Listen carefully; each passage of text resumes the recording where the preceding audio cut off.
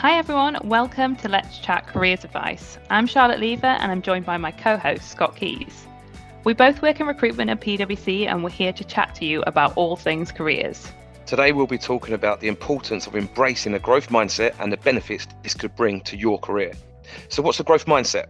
People with a growth mindset welcome opportunities outside of their comfort zone, learn from other successes, worry less about how they are perceived, and put more energy into learning, often achieving more. For this episode, we'll be joined by Ben. He's a director who leads our intelligent automation team. In a nutshell, this team looks at repeatable jobs and how to make them digital. Ben is a huge advocate for continuous learning, and having a growth mindset is something that's helped him to get to where he is in his career. Today, he'll be sharing some advice on how you could adopt and implement a growth mindset into your day-to-day life. So welcome to the podcast, Ben. Thanks for having me here, Charlotte and Scott. We all try to act as professionals at work, but on this podcast, we like to show that we're all human and things don't always go according to plan. So could you share your human moment for us? Yeah, I have a very human moment. So I was offered a client secondment to go and work in either Singapore or Kingston. And I thought, okay, Singapore is a really exciting international location, but nothing could beat being on the beach in Jamaica. That's what I had in my head anyway. So I chose Kingston, and then got an email congratulating me on my secondment to Kingston in Surrey, which is less than an hour away from where I live, in London. And so, yeah, so maybe you shouldn't listen to any other advice I've got to give, because that's no, who we you're dealing definitely with. will. We've obviously mentioned that we're going to talk about growth mindset today. So something that's really clearly important to you, Ben. Can you share with us how that's impacted you and your career to date? Yes, so I would say that I'm a good example of someone who had a fixed mindset and then tried having more of a growth mindset over time. So maybe as I share my journey, that might come out a little bit. So my very first job was working in a fast food restaurant, making burgers till quite late at night. And I didn't really have any goals. I didn't really know what I wanted to do in life in general. And so whenever I had to learn anything, I was a little bit skeptical about my ability to learn that particular thing.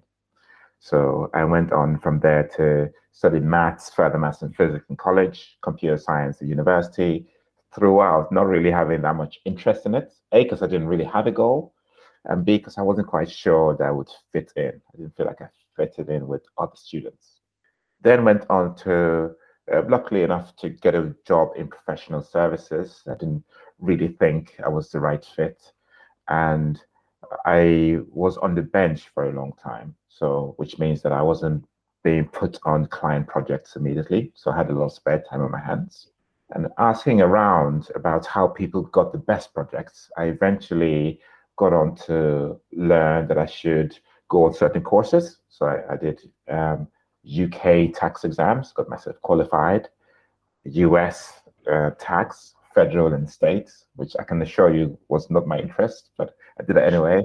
I got myself qualified for the Chartered Management Institute and did public speaking courses and things like that. So that latter part, the time I took to learn those things, actually helped me tremendously when I finally got the client project, because the lead of that project saw how I brought all my learnings to it and then started to give me more and more projects. And my career went from associate to senior associate manager and so on and so forth, all the way through to director.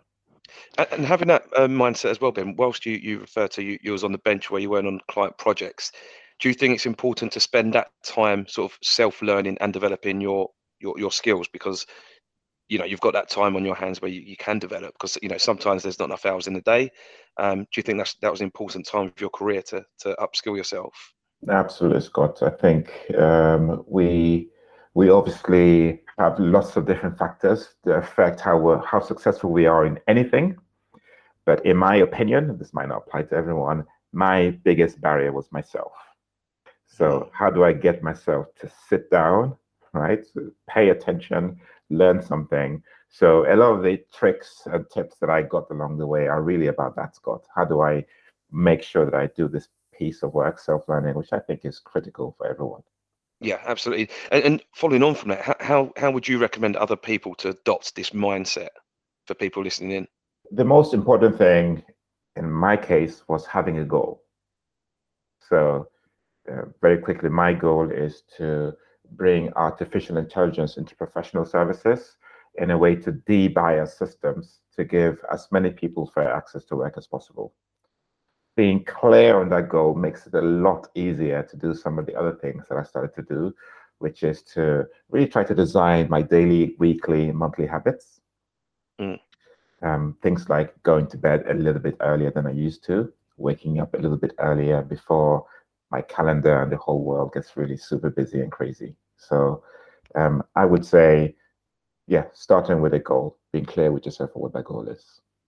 Yeah, and that, I mean, that all sounds great, but I suppose for those people listening in, the prospect could be quite daunting, as we know for a lot of people. Do you have some practical examples that you could suggest for others starting from scratch who want to develop their growth mindset? I would focus on something really small. So personally, I thought, okay, when I look at a piece of code, for example, I think, well, that's not, my brain doesn't work that way. I can't start coding. So going to something smaller might help. So I actually started with seeing how well I can stick to a habit. And this was vitamin D. So can I take my vitamin D pills on a regular basis? A tip I got from a different author was to tag on a habit to another existing habit. Because of this idea of the neurons we have in our brains, they have to actually stick and tie together. So the habit that I stuck my vitamin pills to was leaving the house. So when you're going to leave the house and you touch the door handle, you think, well, have I actually got my keys? Well, what happens in my brain is, have I got my keys, but also have I taken my vitamins? So that was a lot easier than starting with something bigger. And then I started with more and more habits, a little bit of exercise every day, a little bit of self-learning, and then grew the amount I was doing. So I would say start small rather than tackling a very big, daunting habit. Yeah, brilliant. Thank you for that, Ben. I'm just trying to think of my habits and what I'll change from hearing that advice. So I want to move on a little bit now, Ben, to talk more specifically about knockbacks, which lots of us will face throughout our career. So what advice would you give someone who might have experienced a knockback about not quitting if they face any failure? No, it's a good question, Charlotte. And the advice I'll give, I'm sort of recycling here. So this is not my advice. So first piece comes from who I believe to be the greatest inventor we've ever had, is Nikola Tesla, who, of all the patents he was sort of working towards, he said, I haven't actually failed 10,000 times. I just found 10,000 times that it doesn't work. So I think these are characters that have learned that you are supposed to fail, but that's a sign that you're trying, and you've got to try over and over again. Not my advice. So I would say embrace that failure, knowing that there are going to be things that you will fail on, but you just keep iterating and learning over time.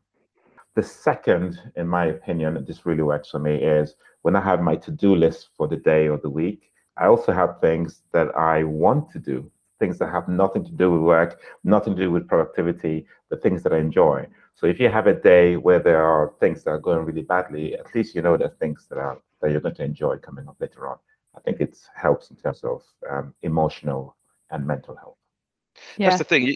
I speak to sort of mentors, and sometimes they can put a plan in place for you, and sometimes the goal is unbelievable. I'm going to get to that goal, but to achieve that goal, sometimes you're going to have your down days, and you think it's a real struggle to get up and want to do what you need to do to achieve that goal. But I think that's a very good point of making sure that you are still doing things that you enjoy doing. And just one other thing, we I don't think I asked the question earlier. Do you believe in surrounding yourself with people that have the same growth mindset as yourself? Do you feel like that has a big impact on people's growth? I absolutely 100% believe in that. I think that's probably one of the ingredients, I would say. The people you spend your time with, the media you let into your brain. So we know that with kids, that you can't just let them loose on anything, but ourselves as well. I think we need to be careful about what we're watching, what we're reading, our diet, and everything else that we have in terms of habits. I think they all play a key part.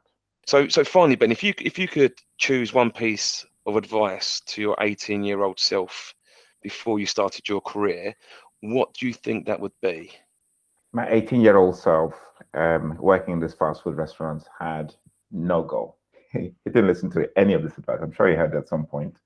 So my advice to him would be to really think about what would make him happier down the line and make that his goal. Remind himself of that goal to the point where he believes in it.